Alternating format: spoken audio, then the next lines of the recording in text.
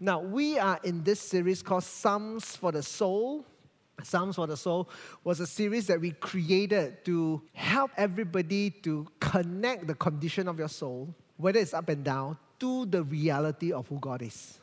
Psalms was one of those incredible books that was included in the Bible because God bothered about our emotional well-being. And especially if you study the book of Psalms, and more than half, or at least 73, were clearly recorded. It was written by David, King David. And there were a lot more that some of them was also attributed to him. So it was safely said that at least half of the Psalms was written by David. And if you know the life of David, David went through a lot. He went through when he was young, a shepherd boy, and Blur was being faithful, fought with the lions and the bears. And one day, there's a prophet by the name of Samuel came to the house looking for the next possible king, which is another story by itself. And here he came, a young boy that the father called him back and then anointed to be king with all the oil poured over his head.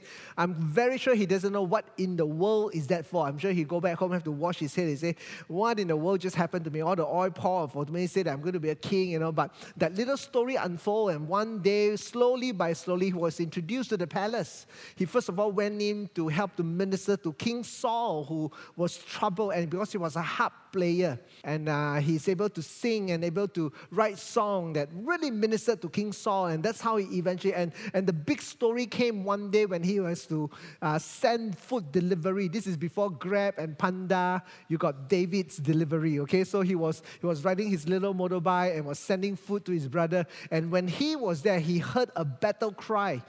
Goliath challenged the nation of Israel, but there's no one who dared to even stand up to it. But David did so.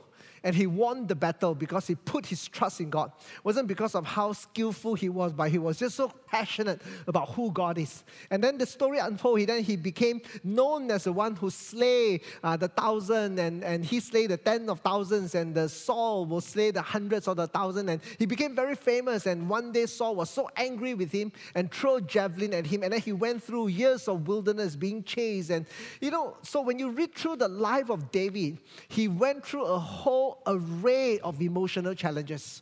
But in the midst of all of that, there was something that was very consistent about David. He put his trust in God. Whether at his best days or his worst days when he sinned against God. And he wrote most of the Psalms because there's so much emotional turmoil that he has to go through. He had moments when he hated his enemy. He wished God would just wipe them out. He has moments when he sinned against God. He came so bare before God and bore his heart right before God. So he had all these moments, and which is why Psalms are incredible. So if you are someone that's full of emotions, or if you are someone that struggles with emotion, reading Psalms, you get to read who you are, and you're able to learn the relationship that David had with God, and you are able to learn from there. All right, now, so we're in this series called Psalms for the Soul, and today we are going to look at Psalms chapter 8, a very interesting psalm because there's only 9 verses, that's all. So those of you who like to do quick devotion, this is for you, 9 verses devotion, okay? So the title is God thinks of us and cares for us, which is really plucked from a particular verse in Psalms chapter 8, okay? Why Psalms? I sort of talked through that. What was so unique about Psalms 8? 3 things. Number 1, it was written by David. Number 2, it is what we call a praise psalm. That means the nature of the psalm was written because David wanted to praise God. There were many genres of psalms. Some psalms are all lamentation, which means I come before God with my troubles, with my brokenness, with my things that I could not piece together, and I come before God. But Psalms 8 was meant to be a praise psalm. So which means that when David wrote this, they would have sung it, just like we sing about God this morning, but they sung in Psalms chapter 8. There were only 9 verses, but it was quoted 3 times in the New Testament. So that's pretty incredible, okay? Now, as you read Psalms together, I want to help you to do a little devotion. This is kind of a devotional series. One possible way to approach devotion, every time you read the Bible, is to think through 3 lenses. First of all, when you read through the book of Psalms, you're asking yourself a very simple question. What does this passage tell me about God? That's very simple. Okay? The question number 2 is, what does this passage tell me about men? So it tells you about how incredible God is, tells you God is faithful, tells you God fight for the widows, God, all the different, every time you read a passage, it tells you something about God. It tells you about man, tells you about the brokenness of man, the sin of man, the weakness of man, and the frailty of man. And then the third question you want to ask is, when you understand who God is, who man is, you walk the way, how does this change the way I'm going to live my life? All right, so very simple. So if you are someone who don't know how to do devotion, simple 3 lens looking at the verses, at the passage, will help you to walk away with a couple of things that you can glean and put your trust in God. All right, now, so I want you to have this 3 in mind, which we will revisit at the end of the message as we read through book of Psalms chapter 8. I'm going to go through verse by verse, and I'm going to make quick comments and then sums it up together in our last slide, okay? Would you start by saying, read together, 1 to go. O Lord, our Lord, how majestic is your name in all the earth. You have set your glory above the heavens. This is inaccurate. If you actually open up your version, this Lord is L-O-R-D capital. I actually copy-paste it for the team, but I think our English edited it and put L-O-R-D to be. So actually it's capital, L-O-R-D. O Lord, our Lord is 2 different Hebrew words. The first L-O-R-D capital in the Hebrew word is Yahweh. The second L-O-R-D is small little word, is called Adonai. So in Hebrew, it was read as our O Yahweh, our Adonai. That's how it was read. When it comes to the name of God, it's very particular. Because names are particular, right? I'm sure all of you would name your children. None of you, I know the previous, they call it Atu, Kau, but none of us do that anymore, okay? So we want to select a name that's full of significance. That's just part of the growth of human mankind, okay? But, O Lord our God, the first word, Lord, Yahweh, capital L-O-R-D, is actually the name that God named himself. So it goes back to Exodus chapter 3, if I'm not mistaken, or maybe a bit later than that. It was Moses who God sent him to go to meet Pharaoh. And you must understand, in that context, in Egypt, it was stated that they have maybe close to 1,000 gods, all the different names.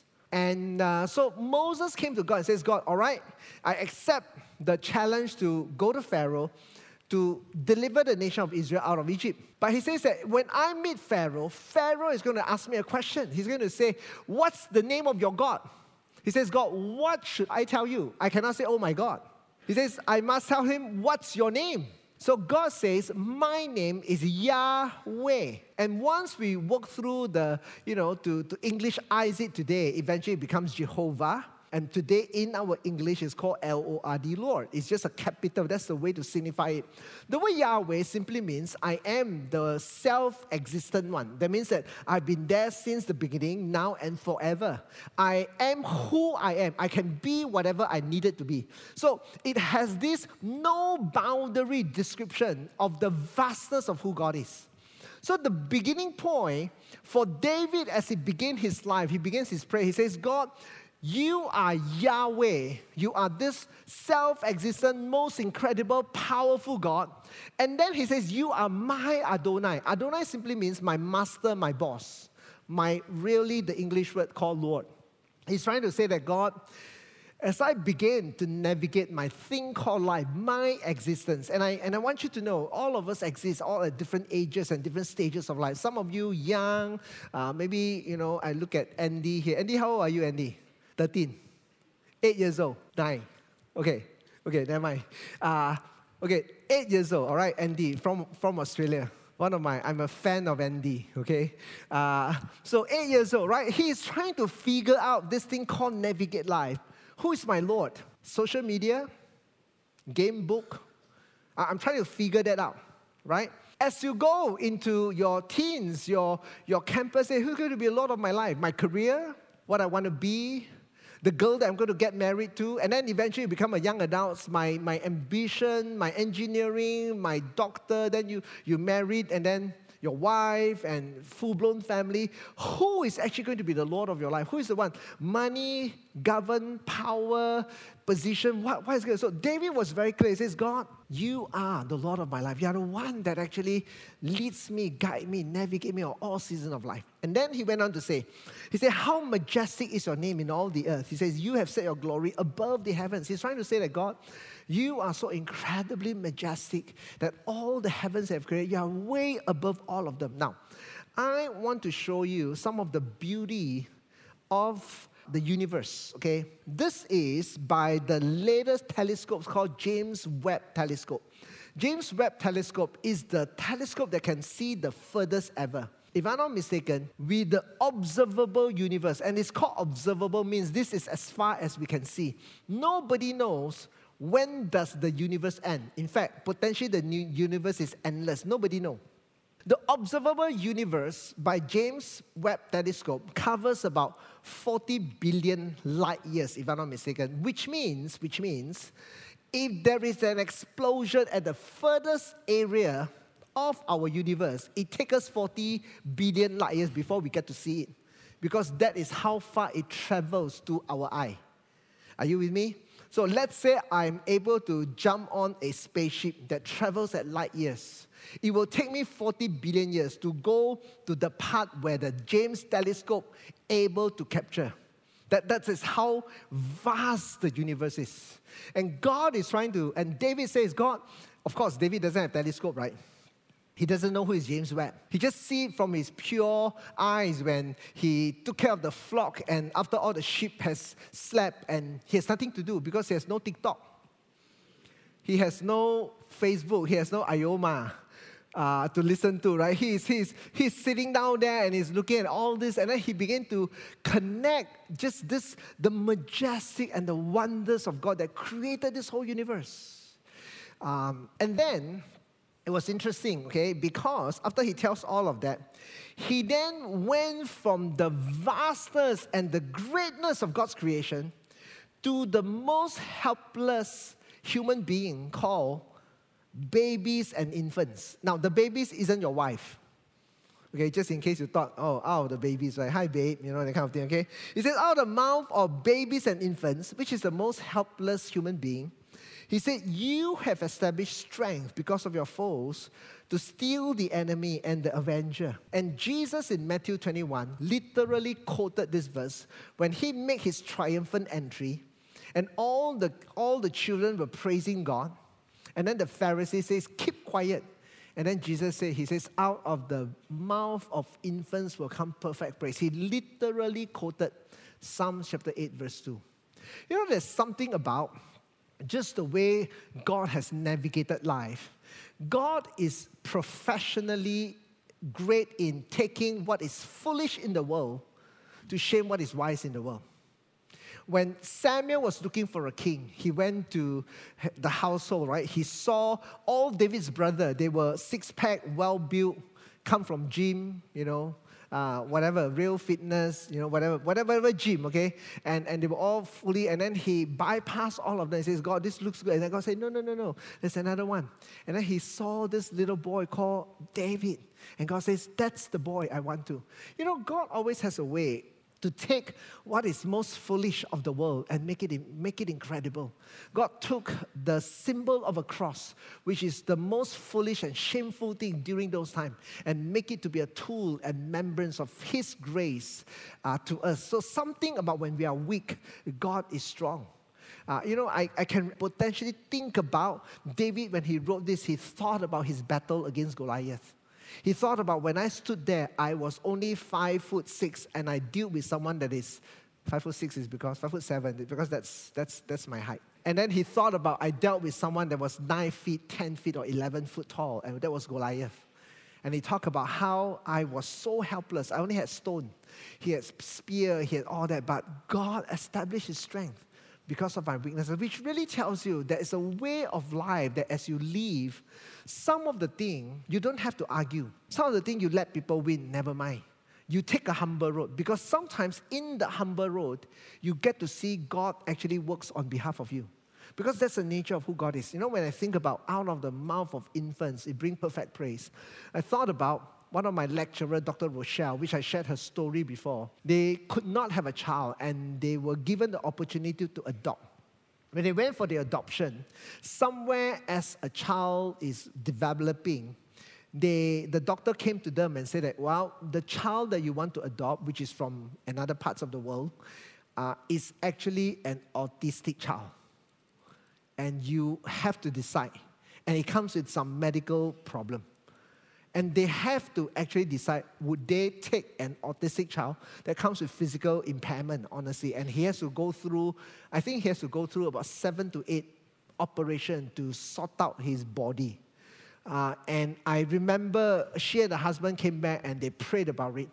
And they said that, if we don't know who else would take a autistic child. And they decided to take that child. And then go through the entire journey with the grace of God. And she was sharing with us, that was the first time she took this autistic child when he was about 4 or 5 years old, or, to a church, or 3, 4 years old. And a child is a child. They're always caught in their own world. When the music started, the autistic child just came right to the front, and he was jumping and worshiping God. Something about what he did that helped the entire church that day to learn the beauty of worshiping God, just like a childlike faith. And she talked about how after the service, the worship director went to her and says, today worship was so beautiful because your son taught every one of us the simplicity of worship again. Something about the nature of God is, he take what is the weak and he made it strong. So here it is. David was telling us, painting a picture of how great God is. And then he went back to the weakness of man. And then, verse 3, he went back to the heavens again. He says, when I look at your heavens, the work of your fingers, the moon and the stars, which you have set in place. And in the Hebrew word simply means God has just put them in there, just very easily. You must understand, I'm not what do you call that? Those who study stars, and there's a technical term I forgot. Astronomies or whatever, okay? Astrologies or I don't know, okay? Something astro one, but not the astro that we watch. Okay, he says God had put all this thing in its place, and you got some of the stars that's so super massive. So I was trying to look at an equivalent to understand how incredible is God's universe. Okay, so this is the best that I can find. So this particular person said, to help you to put it into perspective ratio, he says, if you can imagine, the earth is a grain of sand. So I don't know, some of you, maybe you can take out a grain of sand from your shoe, right? That's the size of the earth. Help you to understand the ratio. He says, we are in a solar system. The solar system is like a plate. So earth, like a grain of sand, put in a plate. That's your solar system. We are in a galaxy called the Milky Way galaxy, and there are many, many galaxies. That's why we need the guardians of the galaxy. Sorry, lame joke, okay? So he says we are in a Milky Way galaxy. So the Milky Way galaxy is the size of North America. Are you with me? Galaxy, Milky Way, North America, plate, solar system, with Plutos and all that. Earth is a grain of sand. He says, when you compare North America, plate, grain of sand, to the observable universe, to what James Webb Telescope can observe right now, he says the universe is like the size of the earth. Are you with me? The earth, North America, a plate, a grain of sand. That sand is actually the earth. Somewhere in that grain of sand, there's a particular country called Malaysia. Somewhere in that particular nation called Malaysia, there's a place called Selangor. Somewhere in Selangor, there's a place called Puchong. Somewhere in Puchong, there's a place called Jalan Raja Wali. Somewhere in this Jalan Raja Wali, there's a place called Every Nation. Somewhere in this Every Nation is where every one of you are sitting. And here it is, David. He says, I can't figure this out. This God that created all this, and we are still observing the universe. We are still trying to figure out how big is God's creation. He says, in the midst of all this, there's this minute detail called you and I who exists. And then he says that God is mindful. The word mindful simply means he took time to remember. He says he's mindful of us. He wasn't mindless. He wasn't like, oops, where's the guy? The fat guy, wear glasses, bald a little bit, Okay, he doesn't. He's mindful of us. In fact, not only he's mindful, he says he knows the number of hairs that we have. I've been really helping God to not choke up his memory, okay, as my hairs are losing more and more, okay? He says he's mindful for him. And then he says, who is the Son of Man that he actually cared for us? Think about that. Think about that contrast that David, that's why it's called a praise psalm. He's trying to help us to imagine the vastness of the universe and the smallness of the detail that God are actually mindful of everyone, and he actually cares for every one of us. Now, potentially you're in a situation in your life where you are asking God, where are you? I don't think you're mindful. I think you've forgotten about me. We can maybe dialogue about it, but I want you to know there was another passage in the Bible that helps us to understand how much actually God loves us, and potentially that is a perspective changer to every one of us.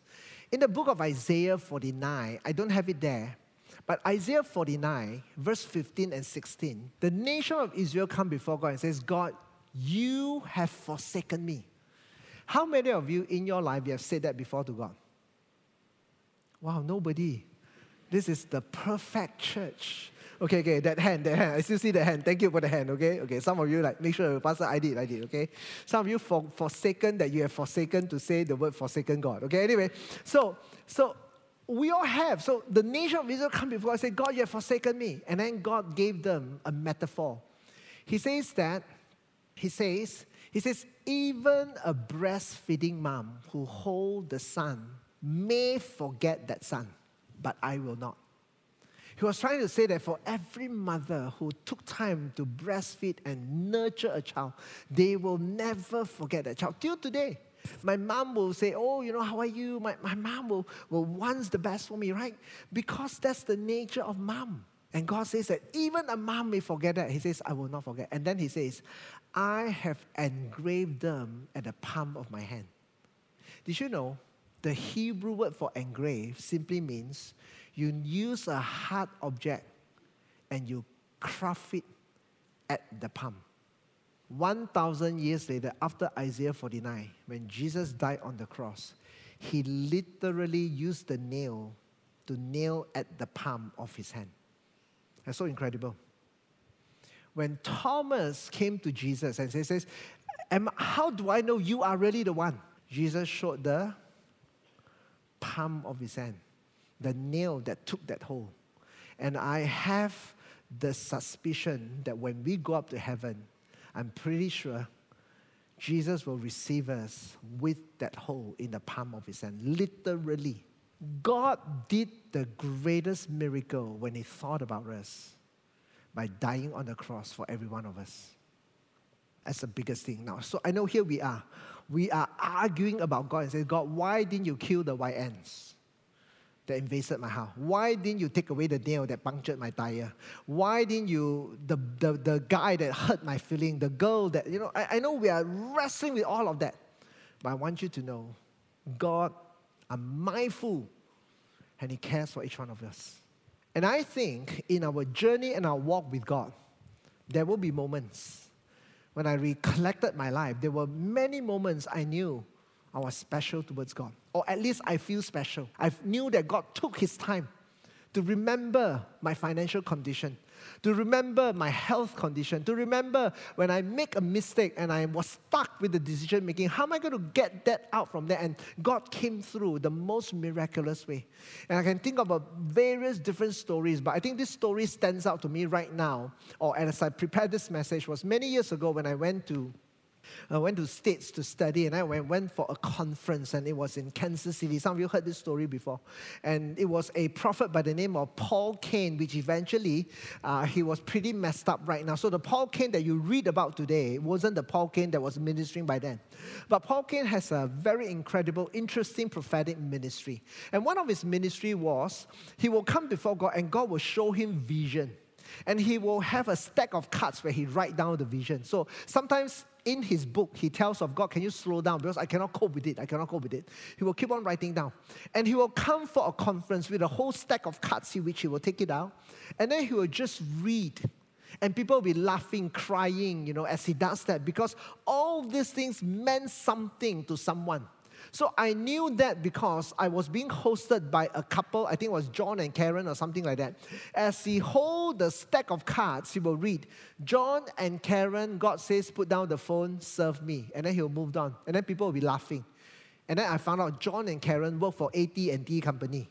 If you don't know what is AT&T company, Google about it, okay? It's a telecom company, okay? So basically, as he writes, he has his own sense of humor, and he doesn't know who is John and Karen. He just keep on reading. As he read, he comes to one of his final cards, and then he stopped. He says, this person called, God wants to say to Wong, and then that's a Chinese name. This was in US, 3,000 people conference. I thought I was the only Chinese people, but wasn't. There were other Chinese people. He says, this Wong something, he says, God wants to say something to you.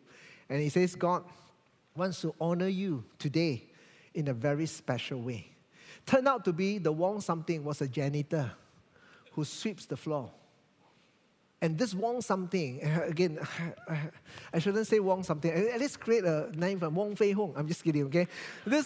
So, Mr. Wong used to be a China believer who went to the jail persecuted for his faith. After more than 12 years, he was miraculously delivered, saved, and come to US. And on that particular day, God wanted to honor this man. So it says there's this particular person called Wong something. God wants to make it special for you. And finally they identified he was a janitor that cleans the church conference. He came out, and on that day, they put him at the exit of the door, and thousands of people walked through that door. There were about 8 different exits, but he was one of them. And everybody shook his hand and said, thank you for not giving up your faith. Thank you for not giving up. Can you imagine? That person will walk away. God, you are so mindful of me, and you cared for me. And he went through some of the most horrendous persecution, but because he kept his faith. Now, some of you might be sitting here, Pastor, I wish, just go at the exit door or serve as an usher. A lot of people will shake your hand. No. Some of you are wondering, when will it be my time? I don't know. But we put it in God's hand. If you don't get it on earth, you will get it in heaven, where one day God will stand there and all he will tell you is, well done, good and faithful servant. Well done, good and faithful servant. So David was just blown away by how great God is, the one that created this whole universe. And out of the little grain of sand, which is the representing of earth, somewhere in this grain of sand, there's every one of us. And he says he's mindful and he cares for you. Isn't that incredible?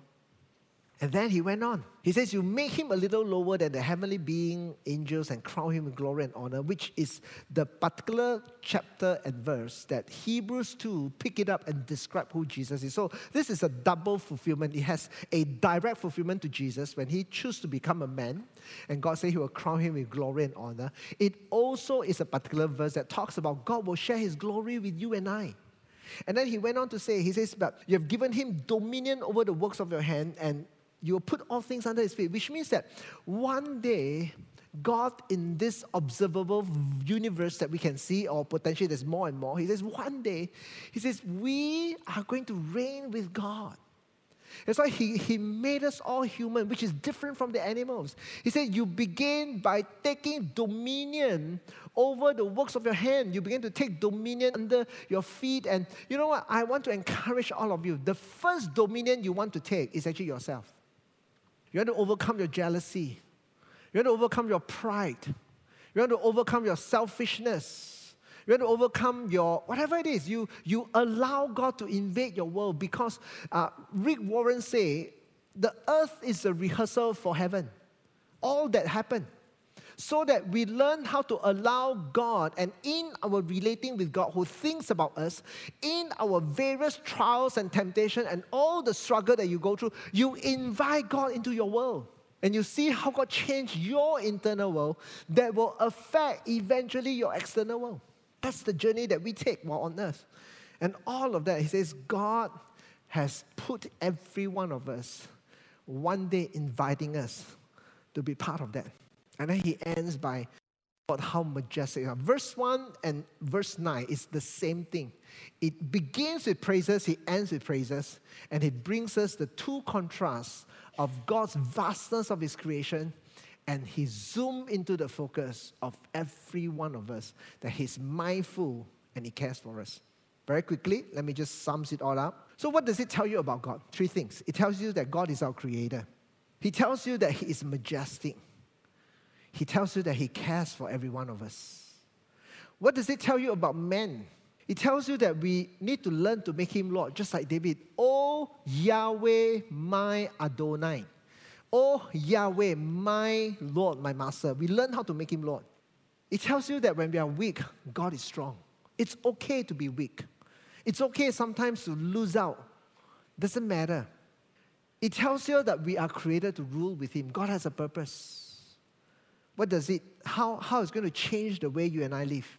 You should live confidently because you know that God is with you.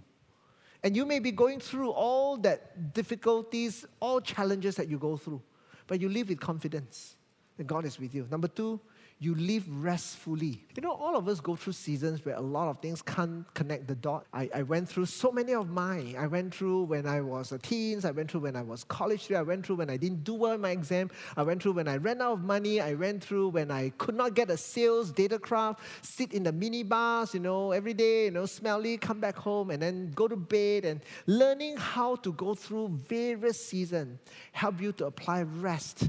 We go through when we are doing parenting and we didn't know what to do with our children. I'm sure my children didn't know what to do with us as well. They have to go through their own journey of putting their trust in God as we put our trust in God. And then you live overcoming. Overcome your anxiety, your struggle, your sin, own up to it, and allow God to change your anger, your temper, your whatever it is, your lust, and allow all of that. And all this is possible because the greatness and the vastness of who God is the same God that cares and mindful to each and every one of us. Can I go to amen? That is just who God is. I'm going to pray, and then we're going to create a little bit of a dialogue. And so that as you kind of listen to all that, maybe there are questions that you could not piece together. You're trying to apply this to where you are, and you're stuck. Let's talk about it, okay? But would you stand as we close this segment of our service? By the way, for some of you, the service has not ended, and I know some of you move around, some toilets, some needs to go off. I do understand. But dialogue is part of our service, helping you to digest the Word of God and try to think, God, how does this apply to this particular season or where I am? Okay. Why don't we pray? I'm just toying between should we sing or should we dialogue, all right? But never mind, let's just do it, okay? God, we come before you. God, I wish we had little time just to allow that David moment when he slept at the grass and he looked at the sky, which today we are swamped with social media. And we do not take time to reflect and ponder. But it was in that moment you gave him the thought about how vast, how great, how majestic you are. Yet, what is most incredible was you thought of us and you care for us. You are mindful and you care for us. God, I pray right now, no matter what situation each and every one of us are going through, I pray that we will walk away from this space knowing well that your thoughts are full of us and you care for us. Because sometimes we cannot connect those dots. We are a consumer human being that the moment we had troubles, we throw it at you and say, God, you didn't help me to sort it through.